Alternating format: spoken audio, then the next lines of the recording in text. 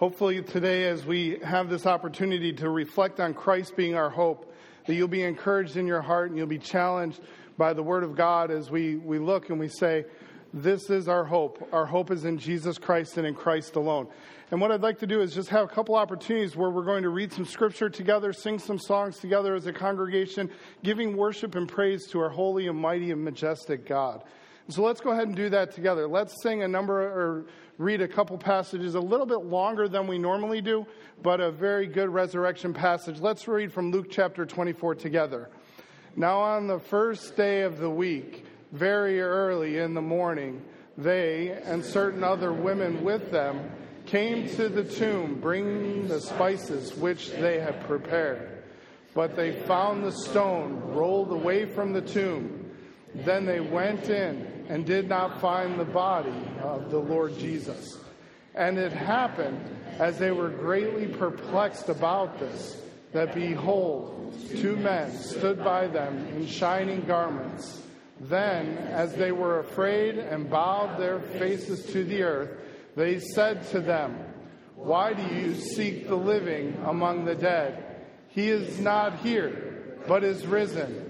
Remember how he spoke to you when he was still in Galilee, saying, the Son of Man must be delivered into the hands of sinful men and be crucified, and on the third day rise again.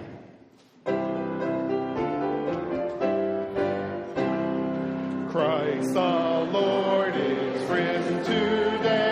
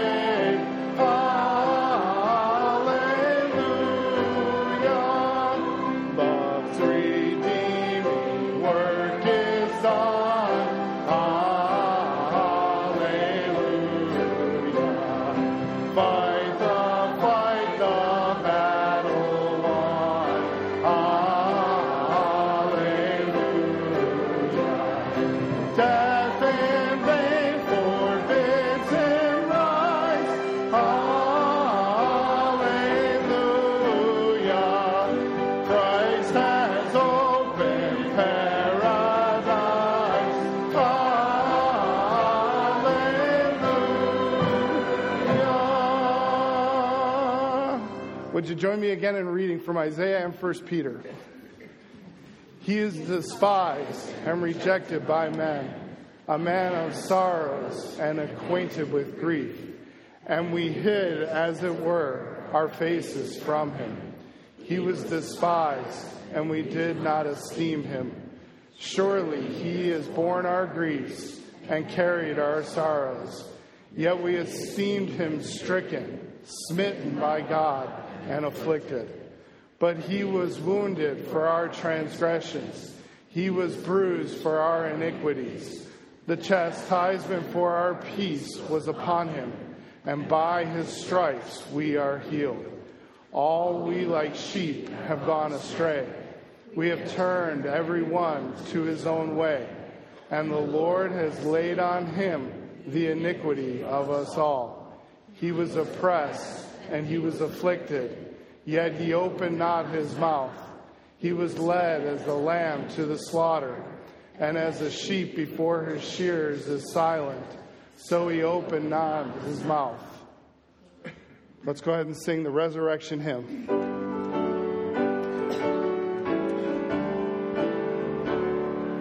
See what a morning, gloriously bright, with the dawning of hope in Jerusalem.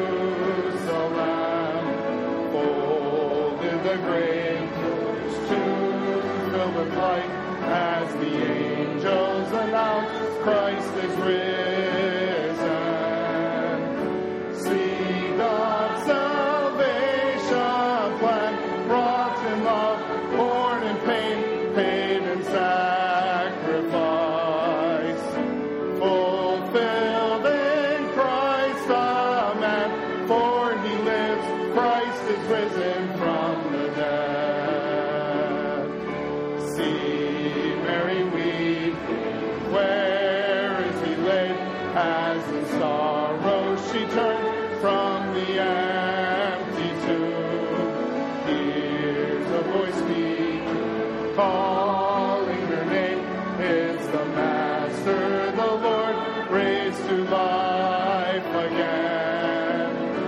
The voice that spans the years, speaking life, stirring hope, bringing peace to us, will sound till he appears, for he lives, Christ is risen from the dead.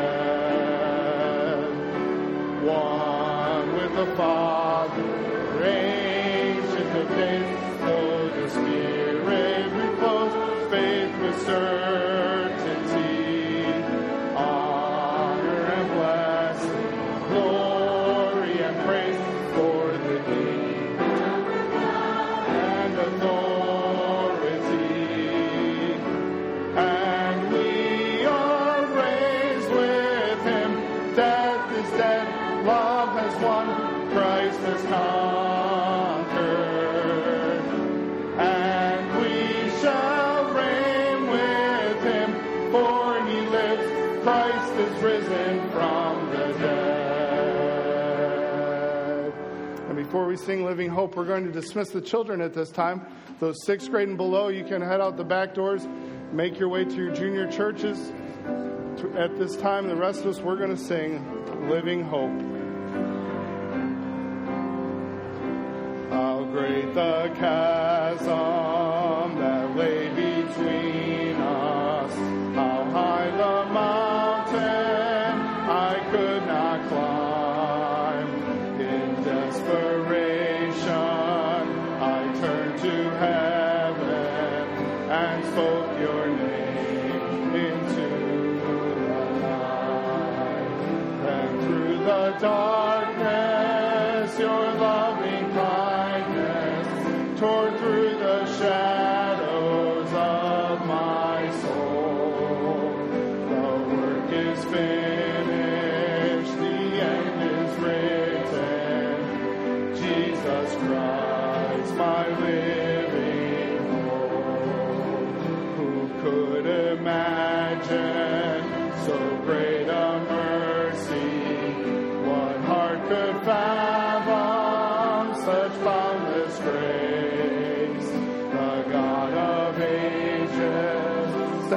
down from glory to wear my sin and bear my shame. The cross has spoken, I am forgiven. The King of Kings calls me his own. Beautiful Savior, I'm yours forever. Jesus Christ, my living hope. Hallelujah, praise the one who set me free. Hallelujah, death has lost its grip on me. You have broken every chain.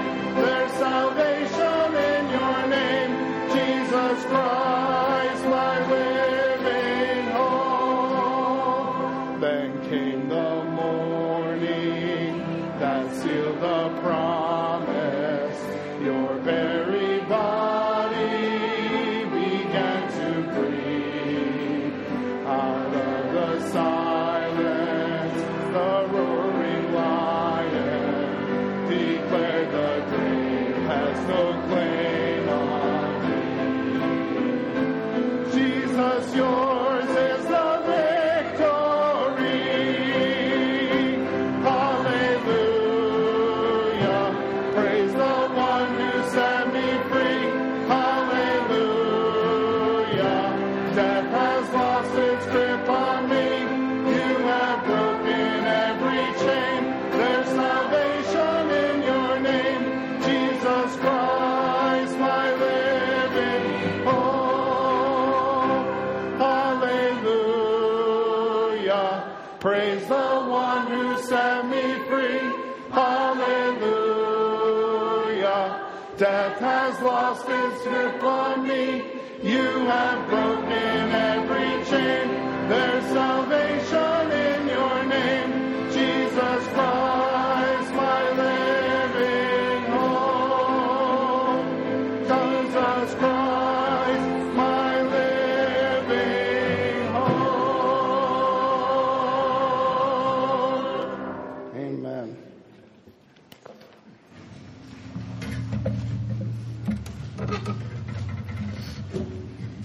We sing about our hope, yet multitudes of people have lost their hope. Hope is a word of optimism and expectation that looks forward to a promising future. Hope is the expectation that everything is going to be all right. It is that divine part of us that keeps our eyes focused on the horizons ahead and helps us look toward tomorrow. Hope is the confident expectation of a guaranteed result. The resurrection is full of hope, and yet for a few short days, it seemed like hope was not simply fading, but hope was lost.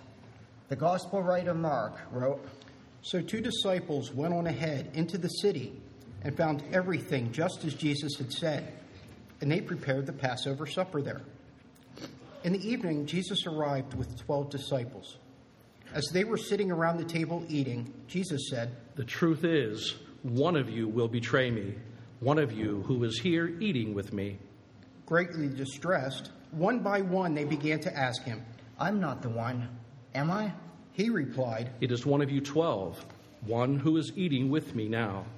For I, the Son of Man, must die, as the Scriptures declared long ago. But how terrible it will be for my betrayer. Far better for him if he had never been born. As they were eating, Jesus took a loaf of bread and asked God's blessing on it. Then he broke it in pieces and gave it to the disciples, saying, Take it, for this is my body.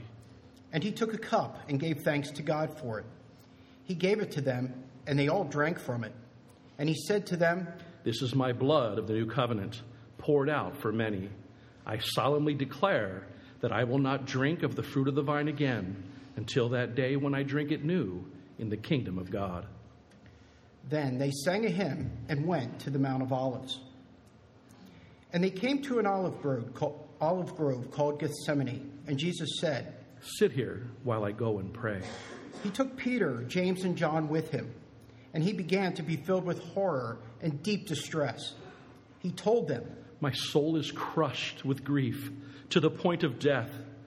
Stay here and watch with me." He went on a little further and fell face down on the ground.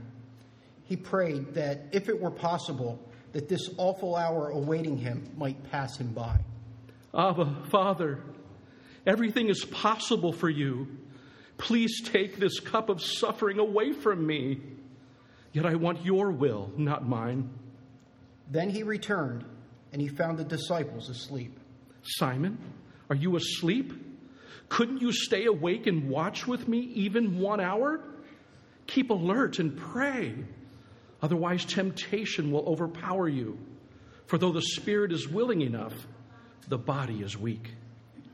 Then Jesus left them again and prayed, repeating his pleadings. Again, he returned to them and found them sleeping, for they just could not keep their eyes open. And they didn't know what to say.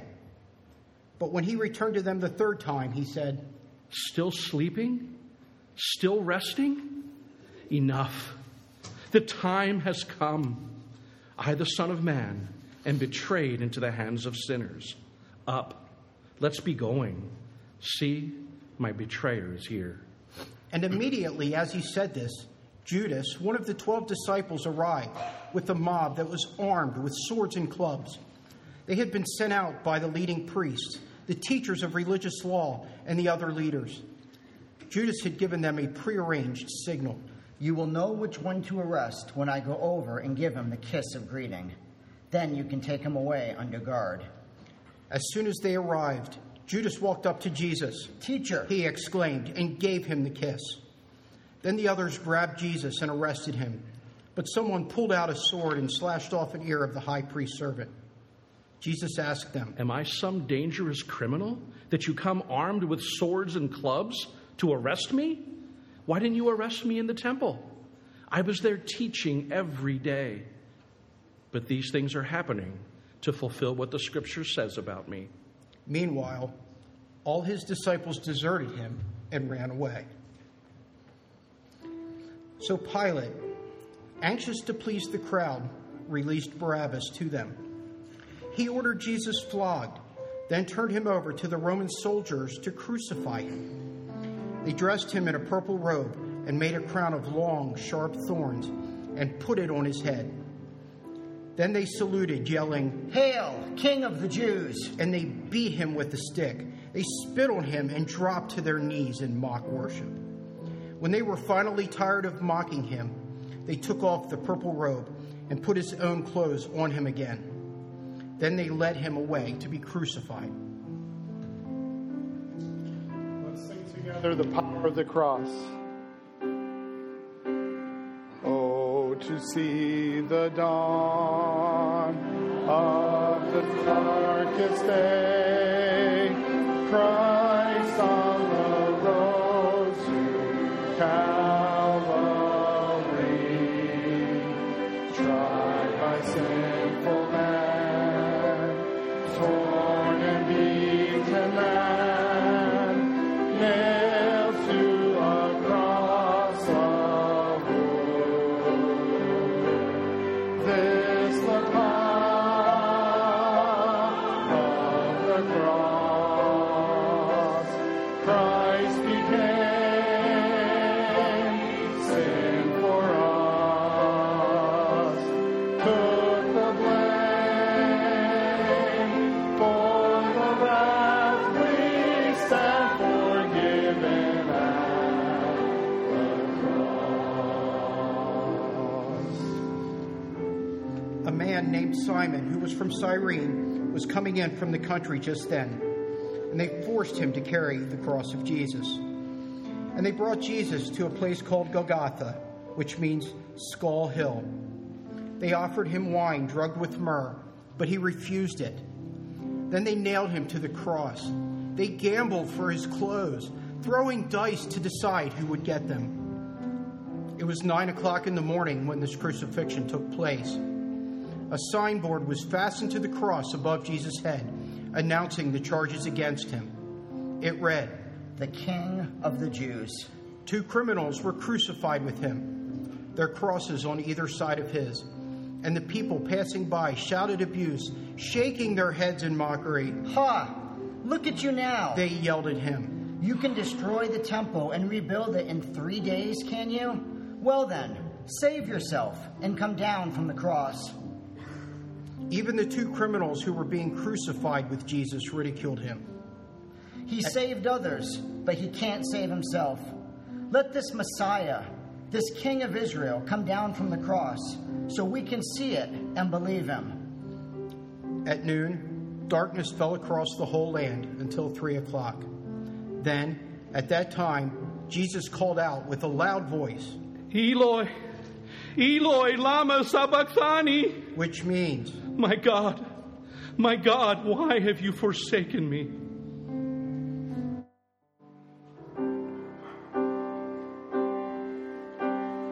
Oh, to see the pain written on your face, bearing the awesome weight of sin. Every bitter cup, every evil deed, crowning your blood-stained brow. This the power of the cross. Christ became sin for us, took the blame for the wrath we stand forgiven at the cross. some of the bystanders misunderstood and thought he was calling for the prophet Elijah. One of them ran and filled a sponge with sour wine, holding it up to him on a stick so he could drink. Leave him alone. Let's see whether Elijah will come and take him down. He said. Then Jesus uttered another loud cry and breathed his last breath. And the curtain in the temple was torn in two, from top to bottom. When the Roman officer who stood facing him saw how he had died, he exclaimed, Truly, this was the Son of God.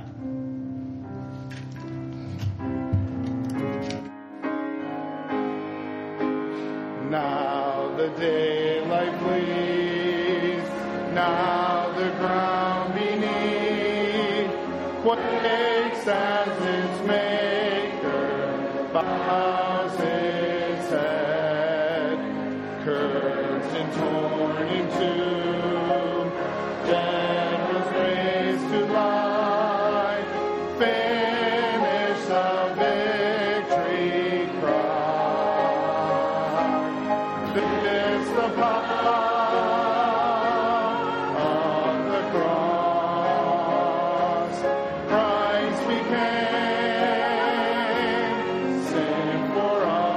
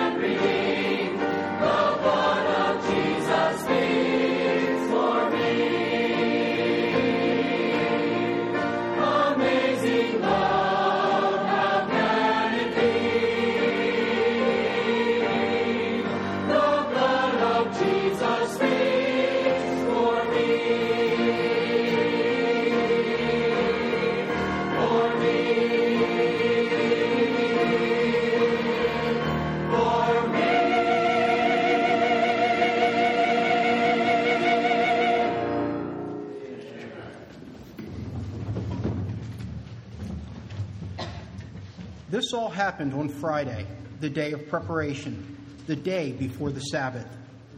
As evening approached, an honored member of the High Council, Joseph from Arimathea, who was waiting for the kingdom of God to come, gathered his courage and went to Pilate to ask for the body of Jesus. Pilate couldn't believe that Jesus was already dead, so he called the Roman military officer in charge and asked him. The officer confirmed the fact, and Pilate told Joseph he could have the body. Joseph bought a long sheet of linen cloth, and taking Jesus' body down from the cross, he wrapped it in the cloth, laid it in a tomb that had been carved out of the rock. Then he rolled a stone in front of the entrance. Mary Magdalene and Mary, the mother of Joseph, saw where Jesus' body had been laid.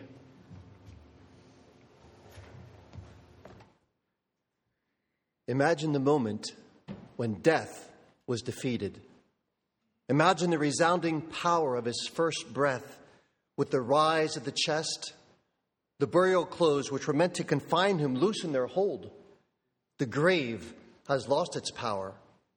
Imagine the authority forever settled on earth as his toes touch the ground. His feet, once wounded for you and for me, now stand crushing the enemy's best laid plans. Death and hell have been defeated. Imagine the song that filled all of heaven as his voice once again resounded in the darkness, the same voice that called Lazarus, now commanding his own gravestone to be rolled out of the way. The Word returned to flesh, alive forevermore. Imagine the blinding sunlight that streamed into the cave, greeting the light of the world as he walked out of the grave, victorious over darkness forever. Imagine the moment when death was defeated.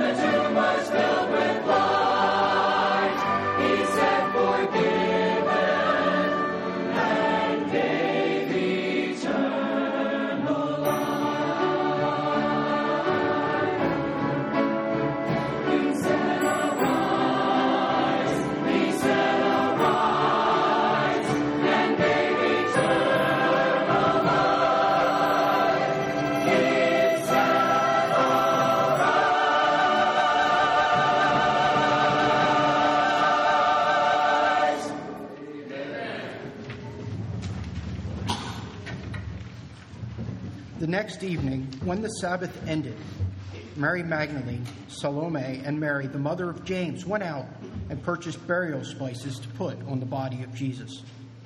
Very early on Sunday morning, just at sunrise, they came to the tomb. On the way, they were discussing who would roll the stone away from the entrance to the tomb?" But when they arrived, they looked up and saw that the stone, a very large stone, had already been rolled aside. They entered the tomb, and there on the right sat a young man, clothed in a white robe. The women were startled, but the angel said to them, "Do not be so surprised. You are looking for Jesus, the Nazarene, who was crucified. He isn't here. He has been raised from the dead. Look, this is where they laid his body.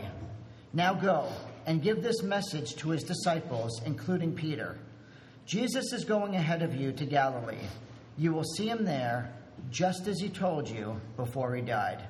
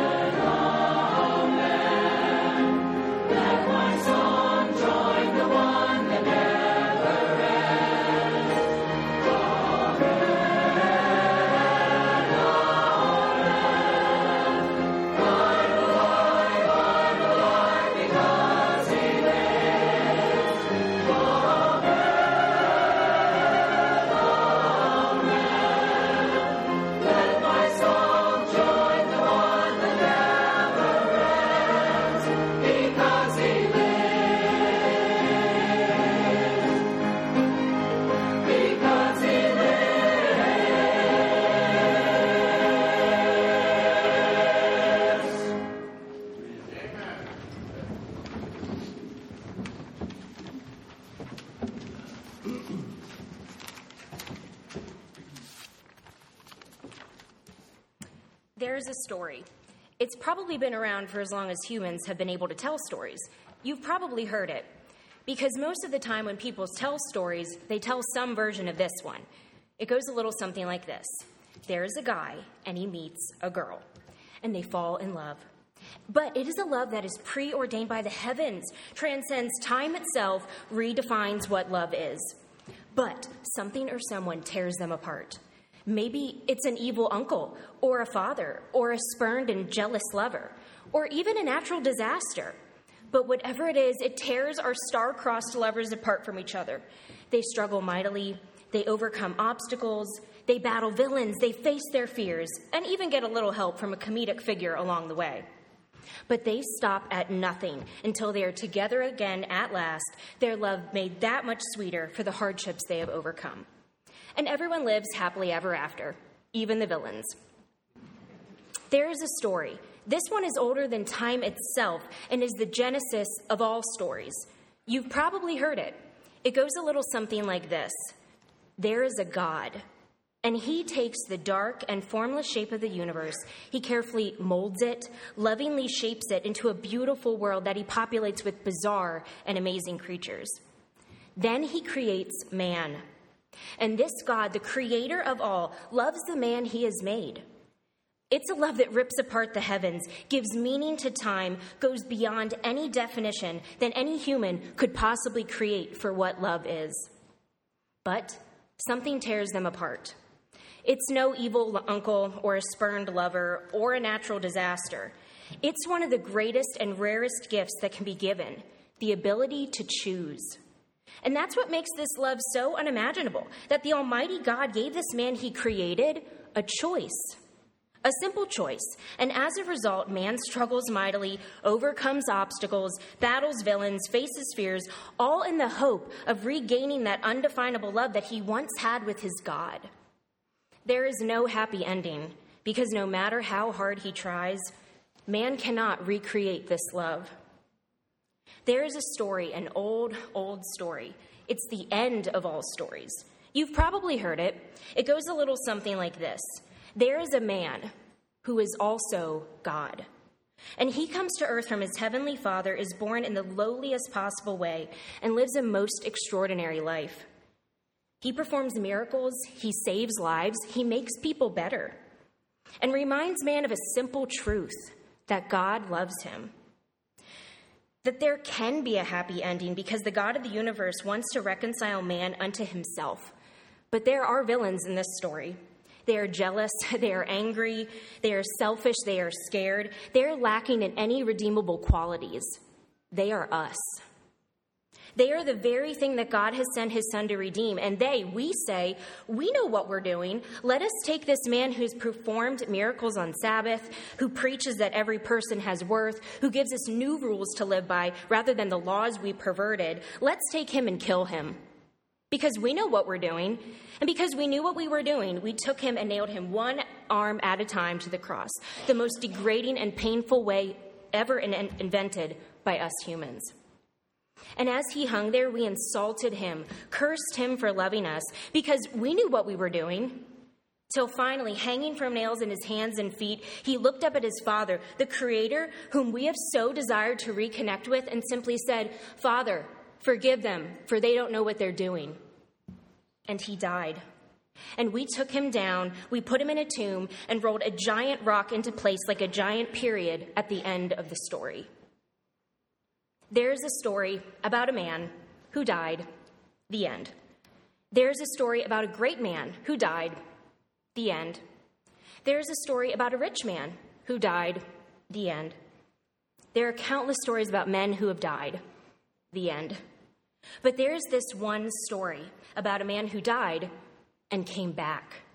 Because putting a boulder of a period on the end of this story didn't end it. No, this man who was also God erased the period and began a new story, the likes of which has never been told and will never be told since. Because no other story has a person rising from the dead, and that's what makes this story so unique and wonderful. Because this God who created us, made us, loved us so much, he ripped apart time itself, completely rewrote the laws of the universe, bringing his son back to life for us, who put him on a cross and killed him and crucified him. Dying for us was in and of itself enough to redeem us and show us how much he loved us, but bringing his son back to life, that changes the ending of the story to a new beginning, because at that moment, he went from a man named Jesus, who many considered to be the Messiah, and became the Christ, the risen Son of God, who has redeemed all of humanity, restored our relationship with God the Father, the Creator, who showed us what this unimaginable and unfathomable love looks like. No, the end, because this story continues forever, joyfully ever after into eternity. There is a story, you know it well, about a man or woman who has struggles in this life, who battles obstacles and giants and mortgages and dragons and bosses and cancer. This person is given a choice to believe in the unimaginable love offered by the very creator of the universe and proven by a risen Savior, or not. So the question remains, how will the story end? You tell me.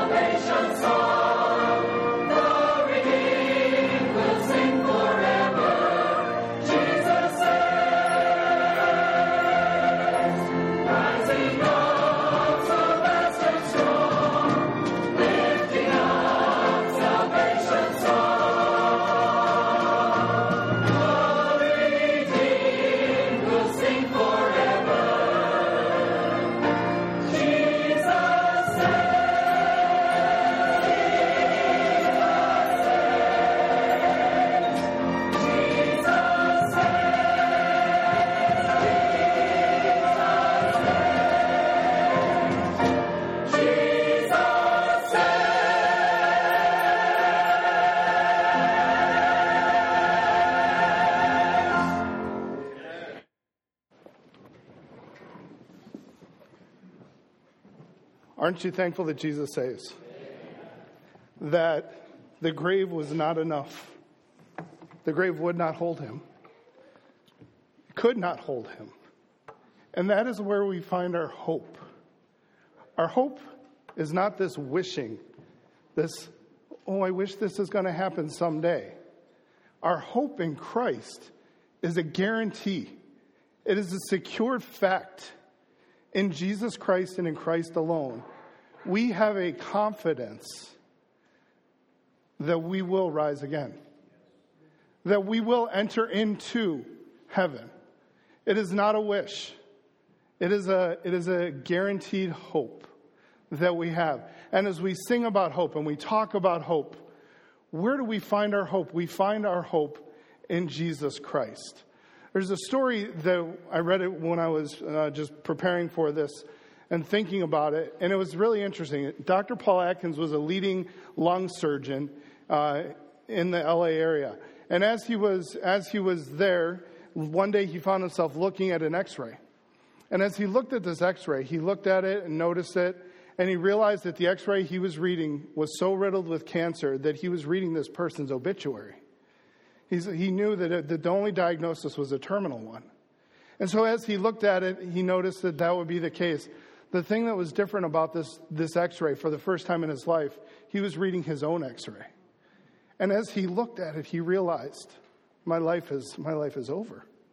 In fact, the account that he writes before he passes, it was the final synopsis, the ending that they always give at the end of a story, said that he passed away 5.5 months only after that x-ray.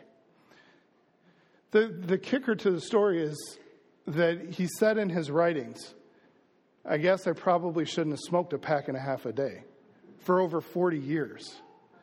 And he realized, the thing he said about it, he said this. He said, I saw my mom, she smoked every day, didn't think it would be a big deal.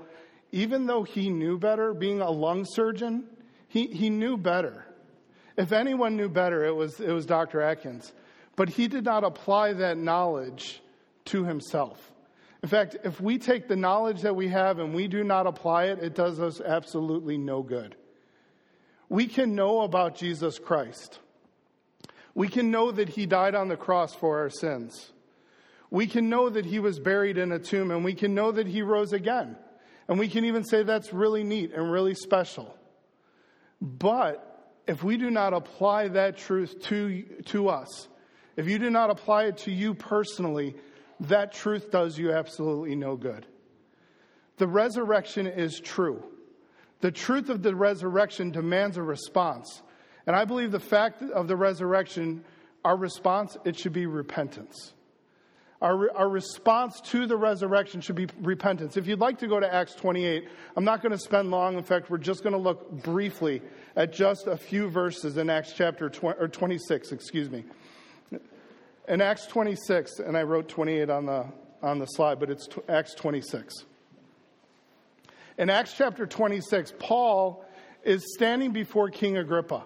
And as he stands before King Agrippa, he is going to give a defense of his position, of where he stands and why he's preaching like he's preaching, and why he's proclaiming Christ to be the Savior of the world.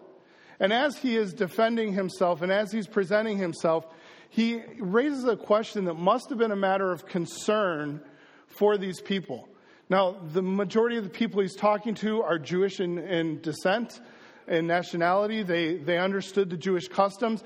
In fact, King Agrippa, Paul says when he's talking about him, he says that you know the Jewish customs, verse 3. You're an expert in the customs and the questions which are among the Jews. And as you're listening to me, you know these. So King Agrippa was well versed in the Jewish customs. But in verse 8, it's a really interesting question he poses. He says in the King James, it says, why should it be a thing incredible with you that God should raise the dead? In other words, he asks the question, why does it seem incredible to you that God raised somebody from the dead? In and of itself, that question, Paul's looking and saying, he's God. He can do whatever he wants to do. He is able to do anything. So if God raises the dead, why is that a question for you at all? You should not be even concerned, and especially for these Jewish people, because except for the Sadducees, the Jews believed in the resurrection of the dead. They believed fervently in it. And so they already understood and they already accepted the idea of a resurrection. They took that as fact. But what they did not appreciate, what they did not like, was that Paul was saying Jesus Christ is the first resurrection. That Jesus Christ raised from the dead. They didn't like them bringing it to Jesus Christ. And as Paul addresses this council, he's looking at them and he's going to say the resurrection is factual. It is real. In fact, in Paul's writings, he talks about this a number of times. 1 Corinthians 15, he talks about the eyewitness testimonies of the resurrection. The fact that Peter saw him, that James saw him, that he was seen by 500 other people at one time, it wasn't a mass hallucination. These individuals saw Jesus Christ, saw him resurrected and alive. The inability to produce a body. If there was a body that was being hidden, why was the body not shown? Why did they not just produce the body? Because Jesus Christ really rose from the dead. And what's interesting, Paul alludes to it. Look in verse 10 and 11. He's going to talk about his life. Paul says, which thing I also did in Jerusalem, and of many of the saints, I shut them up in prison, having received authority from the chief priests. And when they were put to death, I gave my voice against them. I was a testifier against the Christians, is what he's saying. And I punished them often in the synagogues and compelled them to blaspheme. And being exceedingly mad against them, I persecuted them even unto strange cities. Paul's looking and saying, I was one who used to persecute these Christians. The ones who said that Jesus raised from the dead. The one who gave their life for Christ. I used to persecute them, but now my life has changed through Jesus Christ. And that was the same thing for the other disciples. If the resurrection was not true, then why all these disciples? Why would they give their lives to be persecuted, to be martyred, to be put to death for something that they would have known to be a lie? Because it wasn't a lie. Because Jesus Christ literally raised from the dead. It is a fact. So the fact of the resurrection, we should respond with repentance. Why do I say we should respond with repentance? What is repentance? Repentance is this idea of turning of the whole person. It is turning away from sin and turning to Jesus Christ, turning to God. It is the 180, the turnabout. It's a change of our mind, of our will, of our emotions that results in a changed behavior. I've been really challenged by this. That repentance is not just me giving mental assent to saying, oh, I need to do something different. It needs to result in a behavioral change. Look down in verse number 20. Verse number 20, Paul looks at them and says to them, it's right at the end, that they should repent and turn to God and do the works meet or fitting for repentance. What a challenge to those who are believers here today. That our life, our response to the resurrection should not just be, great, I'm going to heaven, but it should be an overflowing of works that is fitting for repentance. That is saying, I have a different master. I have a different way. I have been taken from, as verse 18 says, to open their eyes and turn them from darkness to light and from power of Satan unto God. There is a new master in our life. There is a new way, a new understanding, a new thought process. So therefore, the fitting response to the resurrection for those who are believers is to be living a life of righteousness, holiness that is fitting unto God. We ought to be looking and striving to be pleasing to God in our life. If you truly believe that Jesus Christ is the risen Savior, you cannot remain the same. You cannot, I cannot, we cannot. There has to be a response to the resurrection if you truly believe that he died on the cross. Now, Paul gives a purpose. Paul says, I used to be this person who persecuted. But Jesus Christ speaking to Paul when Paul was on the road to Damascus, Jesus Christ looks at Paul and says, I'm going to give you a purpose. That's verse 18. Your goal in life, Paul, your purpose is to open their eyes. You're going to go preach to the Gentiles. You're going to tell them about me. You're going to tell them about my resurrection. And that's what, when Paul preaches in 1 Corinthians 15, he talks about the gospel that he preaches. He said that Jesus Christ died, was buried, and 3 days later rose again. He said, this is the gospel. He said, this is what I'm going to preach and proclaim. And why does he preach and proclaim that? To open their eyes, to help turn them from darkness to light and from the power of Satan unto God. And he says, I'm preaching this that they may receive something. Look at what he says they may receive, the forgiveness of sins. Now that may seem something small to some of you. You may look and go, okay, my sins are forgiven. Great. That is weighty theology. That is important to understand. That my sins, your sins, need to be forgiven. Because if our sins are not forgiven, we are doomed. We are damned to an eternity in hell. That is the story that Meredith talked about. That Jesus Christ came to earth to die on the cross to provide for you and I forgiveness of our sins. And Paul says the response to the resurrection, to the death and burial and resurrection of Jesus Christ is this, that I should repent for my sins and turn and trust to God, because when I do that, I receive the forgiveness of my sins. And what else does he say? An inheritance among them which are set apart or sanctified by faith that is in me, in Jesus Christ.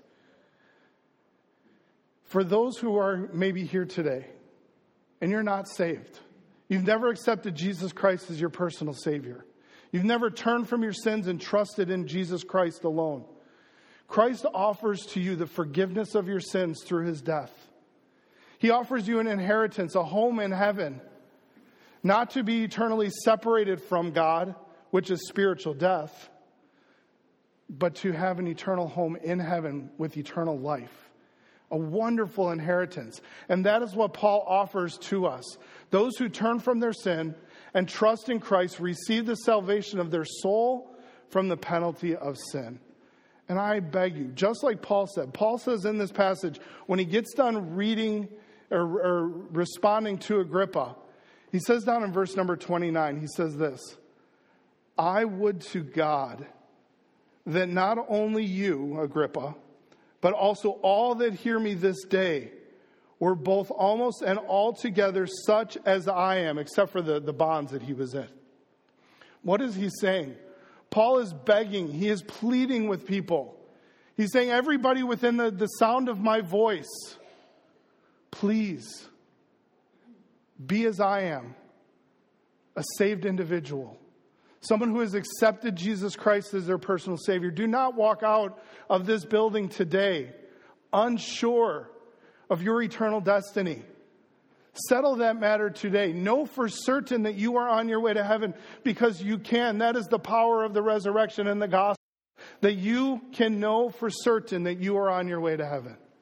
Oh, I beg that you would. It would be for us today to hear this truth, to hear all the truths that are sung, all that have been read about, to hear all of those truths and to walk out of here would be like that old adage. Can you remember? I mean, if I asked everybody by raise of hands, who believes that seatbelts save lives? I believe most of us would raise a hand and say, absolutely, seatbelts save lives. But could you imagine being that individual who says, I believe that seatbelts save lives, but your tombstone reads this. He believed in seatbelts, but he was not wearing one at the time of the crash. It would be like sitting in here today, hearing about what Jesus Christ has done for you, and then walking out those doors and not settling that eternal matter. You need to apply it to yourself, because the response to the fact of the resurrection should be repentance, to turn from your sin and turn to Christ. And I pray and I beg that if anyone is here today and you are not certain you are on your way to heaven, come and talk with me afterwards. Talk with one of the other pastors. Talk with somebody who invited you today and ask them, how do I know for certain that I am on my way to heaven? They would love, I promise you, they would not look at you weird. They would love to be able to show you how you can know you're on your way to heaven. Because the response we should have is repentance. Because when we repent of our sins, that is when we have hope. We have security. We have that guarantee in Christ Jesus, because Christ is in us. Let's pray together. Father God, I pray that you would work in our hearts, Lord. Thank you for the hope that we have in you. Thank you for the opportunity to be able to worship you this morning. And God, I pray that you would work in the hearts of those who may be here today and are not sure they're on their way to heaven. Lord, I pray that they would respond by coming and talking. They would ask how they can know for certain they are on their way to heaven. Lord, I beg that you would do that today. Lord, we thank you for Christ. We thank you for the gospel. We thank you for how it has changed so many of our lives. And Lord, I pray that today may be the day that some respond and have their lives changed by the salvation of Jesus Christ. So Lord, we give you the praise and honor. With heads bowed and eyes closed, I'm just going to ask the instrumentalist to play a song. And maybe you're here today and you're not certain you're on your way to heaven. And you would like to talk with somebody about it. You would like to know for sure that you have that hope, that guarantee in Christ. If you would like to talk with somebody, we have some of our pastoral staff available at the side door. If you would like to talk with somebody, why don't you make your way over there at this point? And just ask the person beside you, excuse me, sneak by them.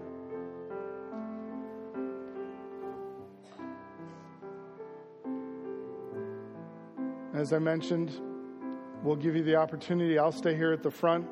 If you have questions about how to know for sure you're on your way to heaven, I would love to be able to talk with you after the service, right down here at the front, and show you how you can know that for certain. For God, it's your honor that we give to you today. It's your praise, it's your glory, Lord. We pray that you were magnified, that you were pleased with what was done. And Lord, I pray today that if there's any who are not sure they're on their way to heaven, that they would respond by faith and accept Jesus Christ as their personal Savior. For it's in your name we pray. Amen.